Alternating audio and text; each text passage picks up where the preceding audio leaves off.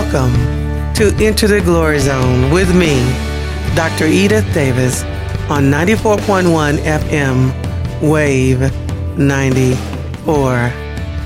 Spiritual believers and listeners, I have had an awesome revelation through the medium of the movies. Yes, Dr. Davis actually loves to go to movies. I'm highly selective about what movies I go to see. And I recently saw two movies, one at the Tallahassee movie theater and the other one at the new movie theater at CMX. And one was Harriet Tubman, which I've seen 4 times now. And the other is Mr. Rogers, which I've seen once, but I plan on taking my mom to see it, so it'll be twice.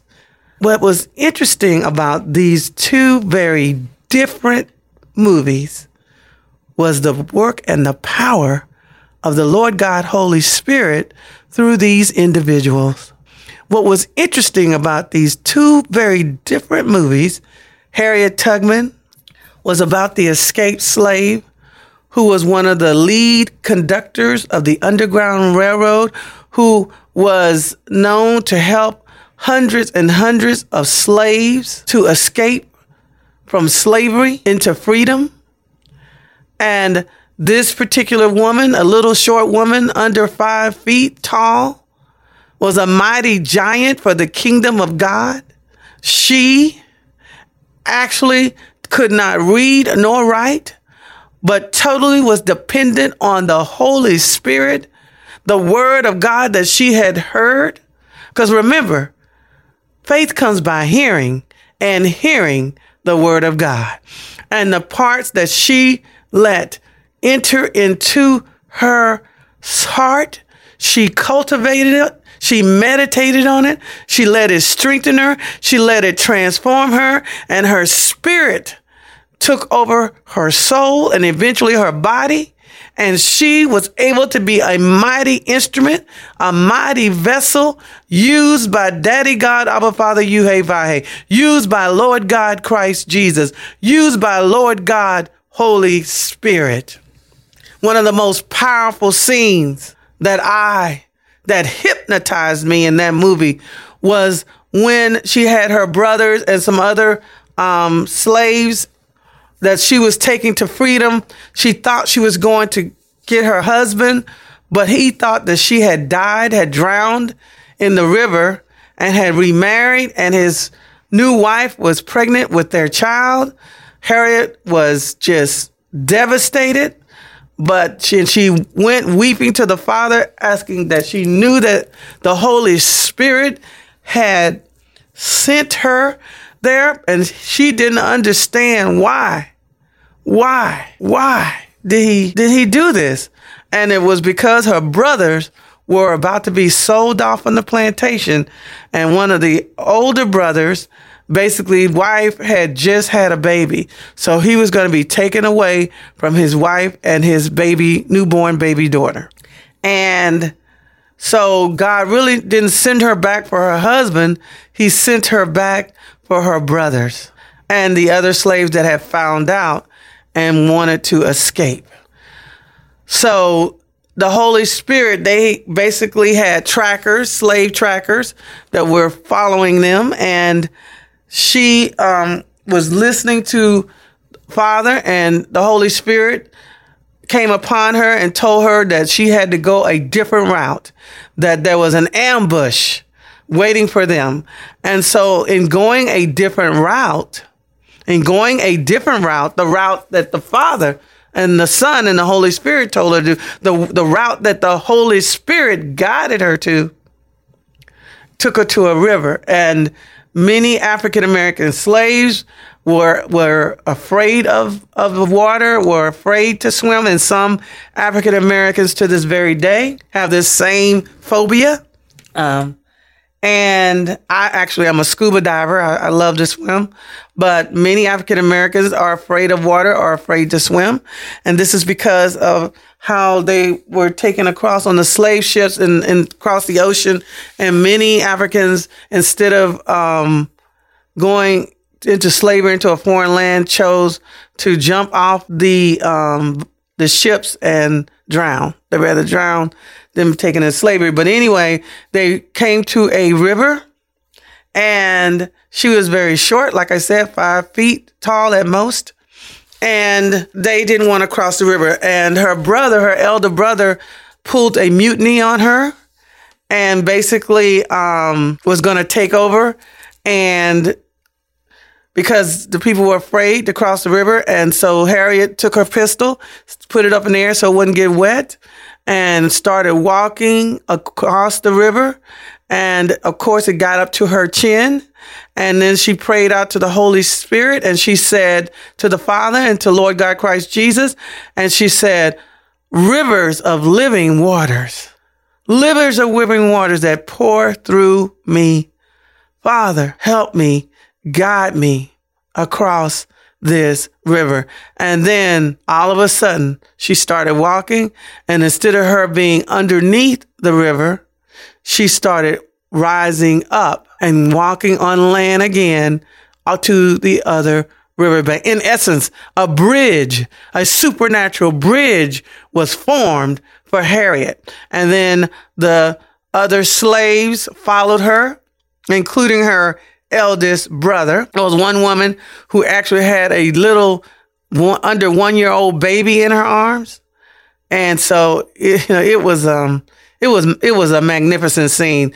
And once she got on the other side, God taught her a valuable lesson about leadership and family. Her brother, of course, apologized for the mutiny, and her nickname that she had with her siblings and her mother and father was Mitzi. And her brother said, Mitzi, I am so sorry. And she said, you can no longer call me Mitzi. My freedom name is Harriet Tubman, and I am the leader of this expedition. And from this day forward, everybody will do as I say, because her brother would have got them all killed or taken back into slavery. And we know that when you were a runaway slave and you got caught, sometimes one of your feet would be amputated, one of your hands, arms, severe whippings, almost to death. It was not a good thing to run away and be caught. If you weren't killed, sometimes you were actually killed as an example to others. And so that scene where she prayed to the Holy Spirit, she prayed to Christ Jesus, she prayed to the Father, Daddy God, Yuhe Vahe.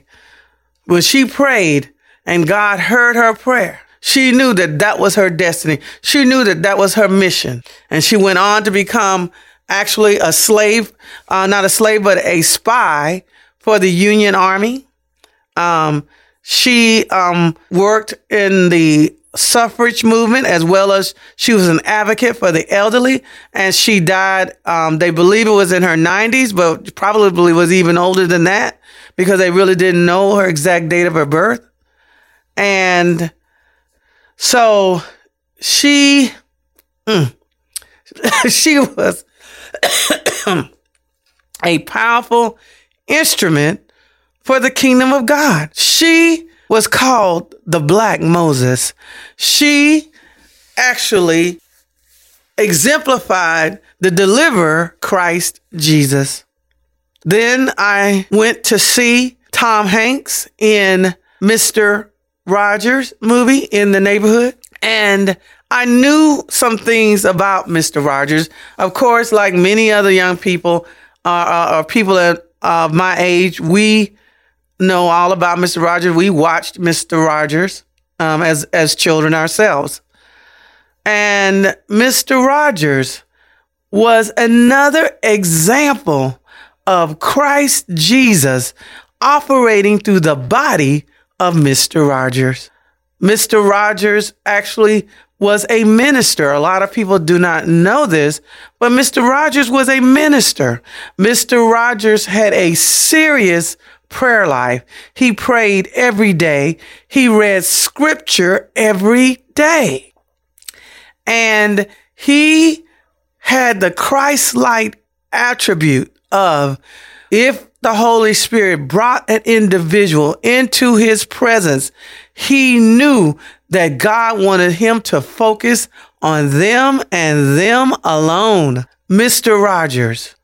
Many parents with autistic children, many parents with retarded children, many parents with broken children.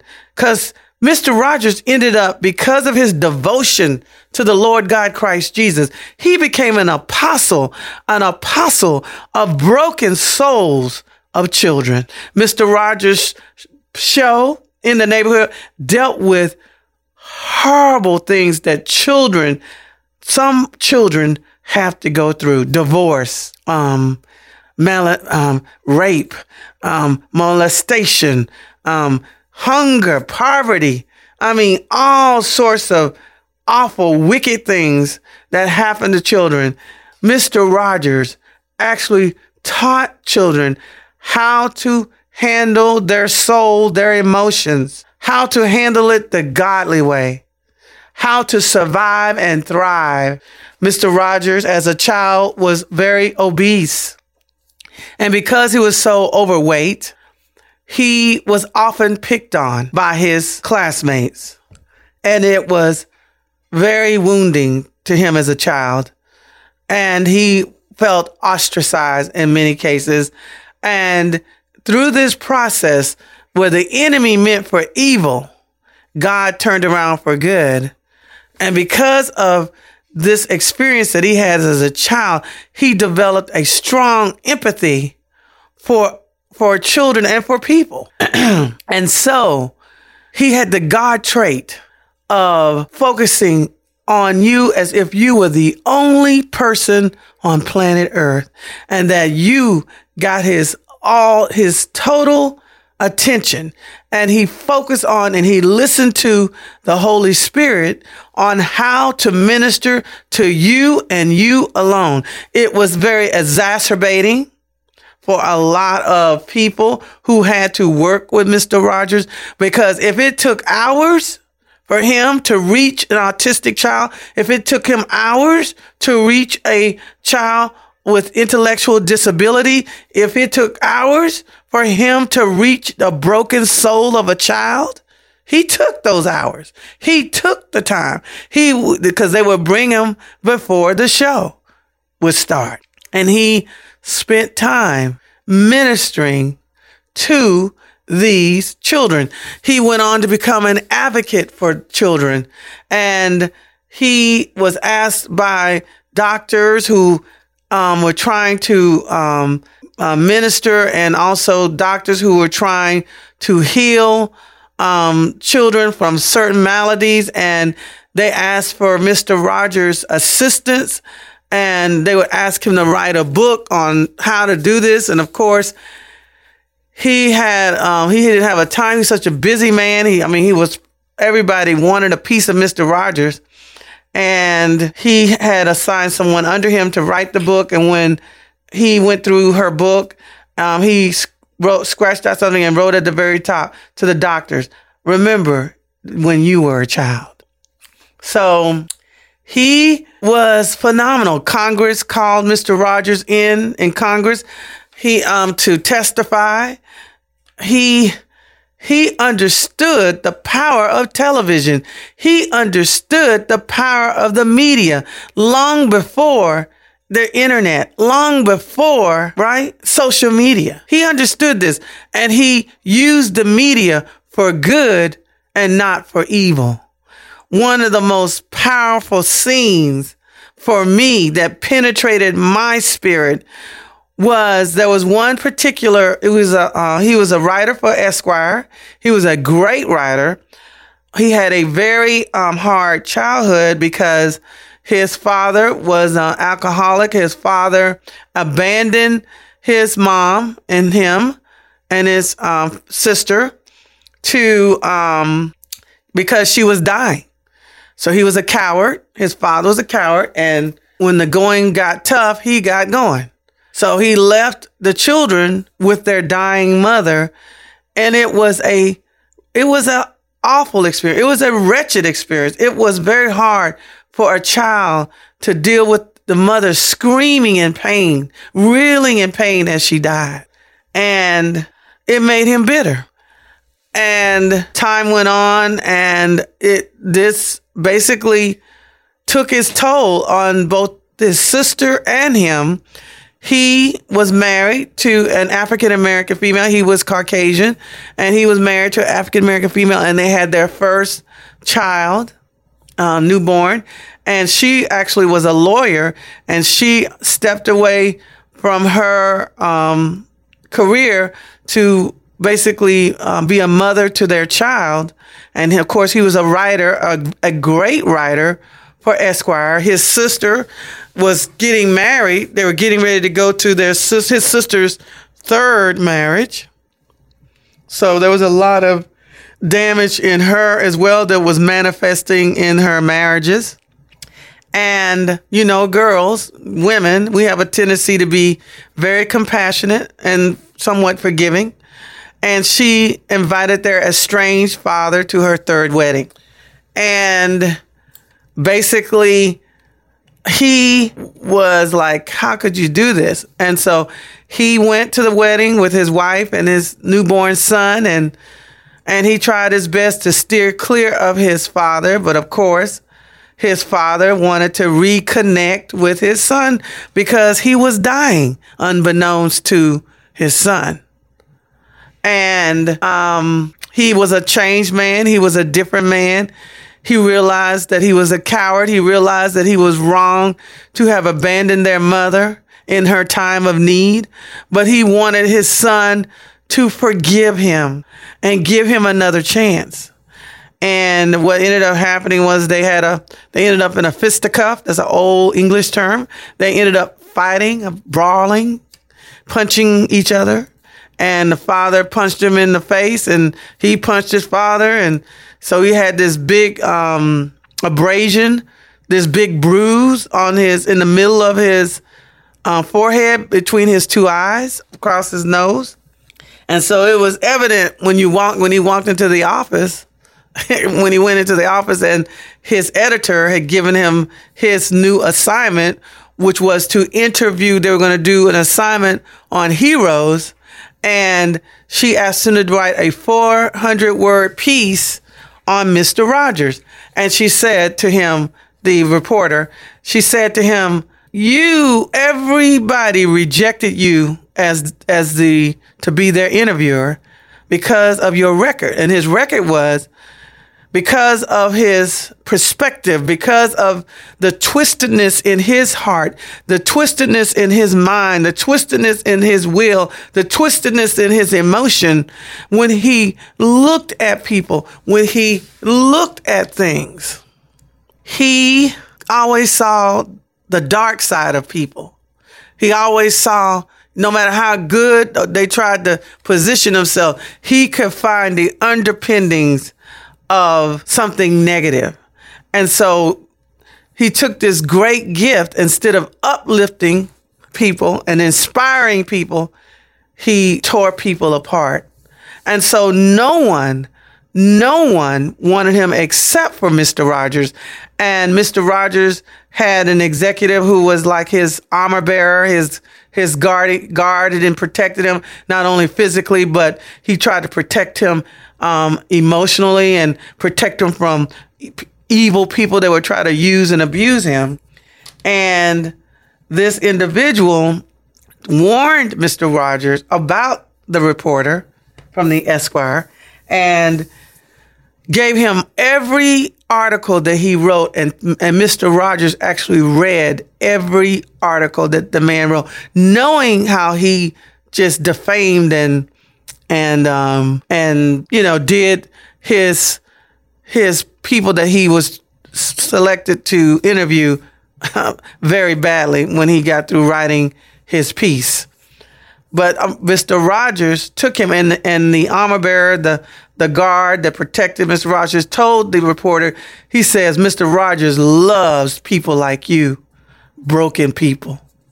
And so during the process of the interviewing, he would get intermittent moments with Mr. Rogers, and he basically was blown away by the transparency and the intimacy that Mr. Rogers drew you into, because Daddy God, Abba Father, Yuhe Vahe, Lord God, Christ Jesus, and Lord God, Holy Spirit wants a intimate relationship with you. They want to be drawn closer into a relationship with you.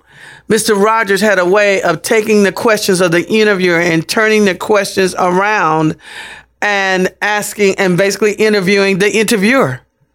And he basically got down to the issue of the torn up relationship, the dysfunctional relationship that he had with his father, and how this relationship was poisoning his life, and that he was heading down the road of also being divorced, separated from his child, if he did not rectify and change his ways.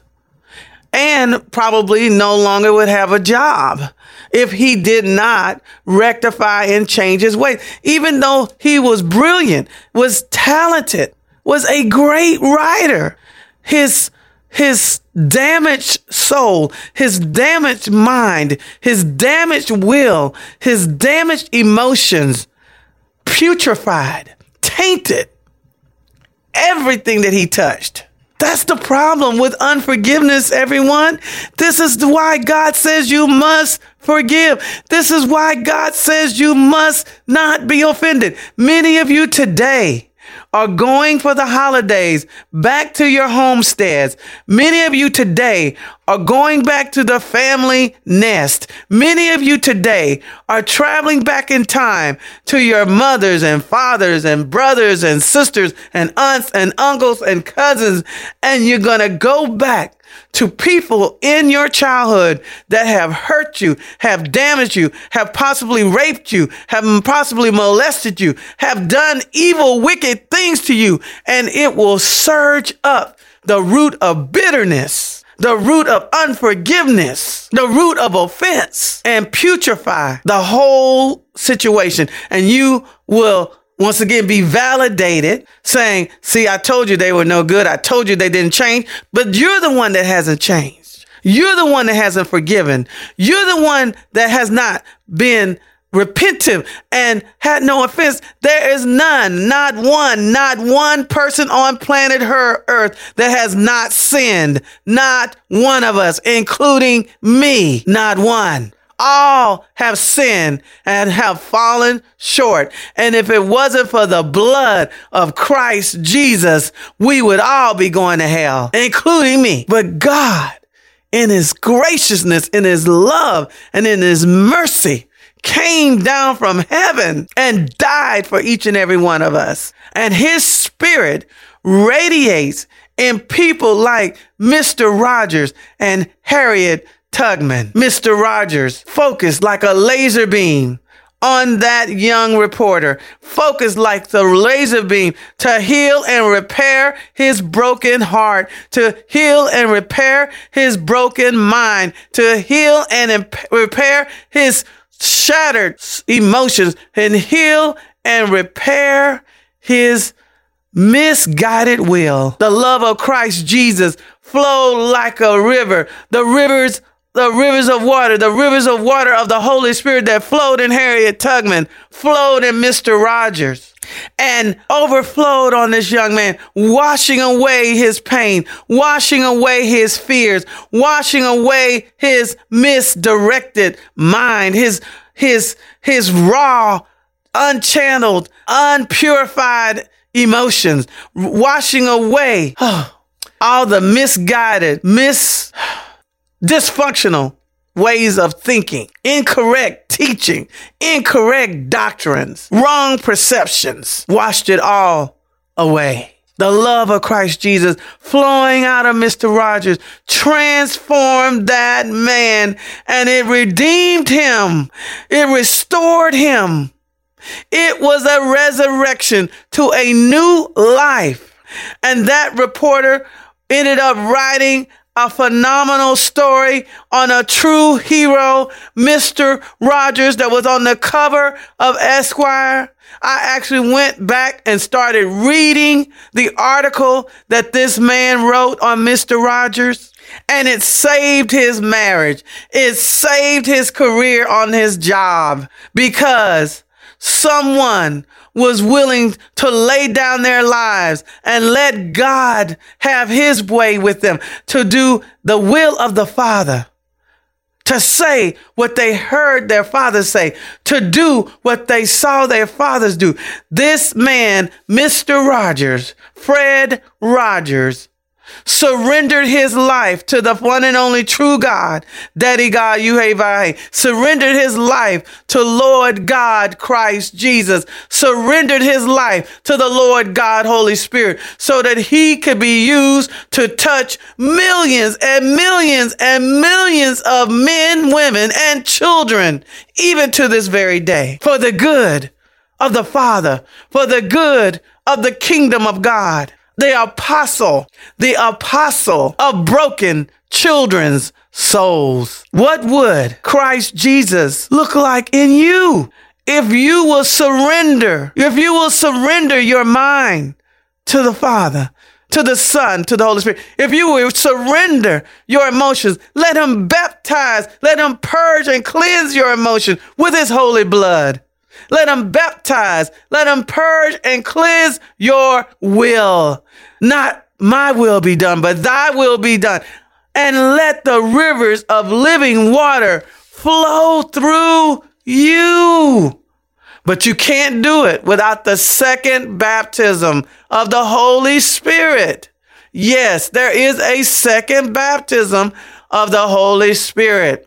The first baptism is when you get saved, when you accept Christ Jesus as your Lord and Savior, when you surrender your life to the Father, when you decide to abide, to be obedient to the Father and his word and the Holy Spirit. So that's the first baptism.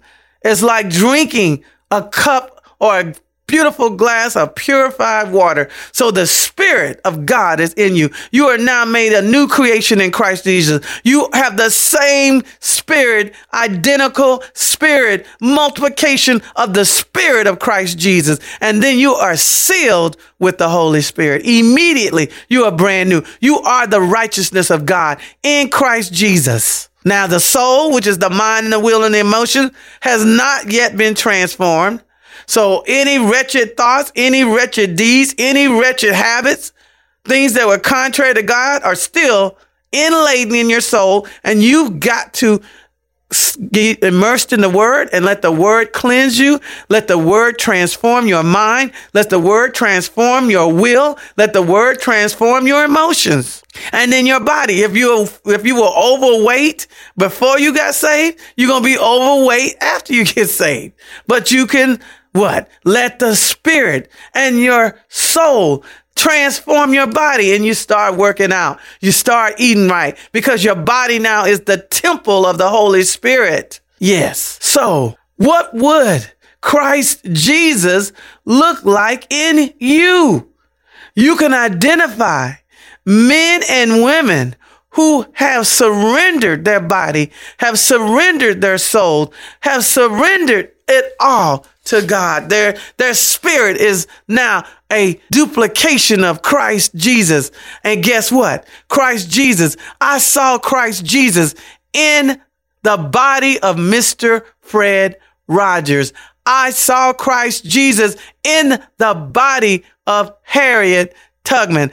I saw Christ Jesus in the body of Mother Teresa. I saw Christ Jesus in the body of Gandhi. I saw Christ Jesus in the body, hallelujah, of men and women of God throughout the ages who surrendered their body, surrendered their soul and their spirit to Christ Jesus. And there are men and women and children throughout the world that God wants you to reach, that he wants to reach them through you. But you must abide. Yes, as you can see, Fred Rogers, and Harriet Tubman have made a major impact on Dr. Edith Gail Davis, and I too want the rivers of living water to pour out in me, and I want people to one day say, I saw Christ Jesus in the body of Edith Gail Davis. Of course, I don't want to end this broadcast without saying Romans 10:9, that if you confess with your mouth the Lord Jesus and believe in your heart that God has raised him from the dead, you will be saved. Thank you for once again for joining me, Edith Gail Davis, Dr. Edith Gail Davis, on Enter the Glory Zone, 94.1 FM, Wave 94. Your glory, God, is what our hearts long for, to be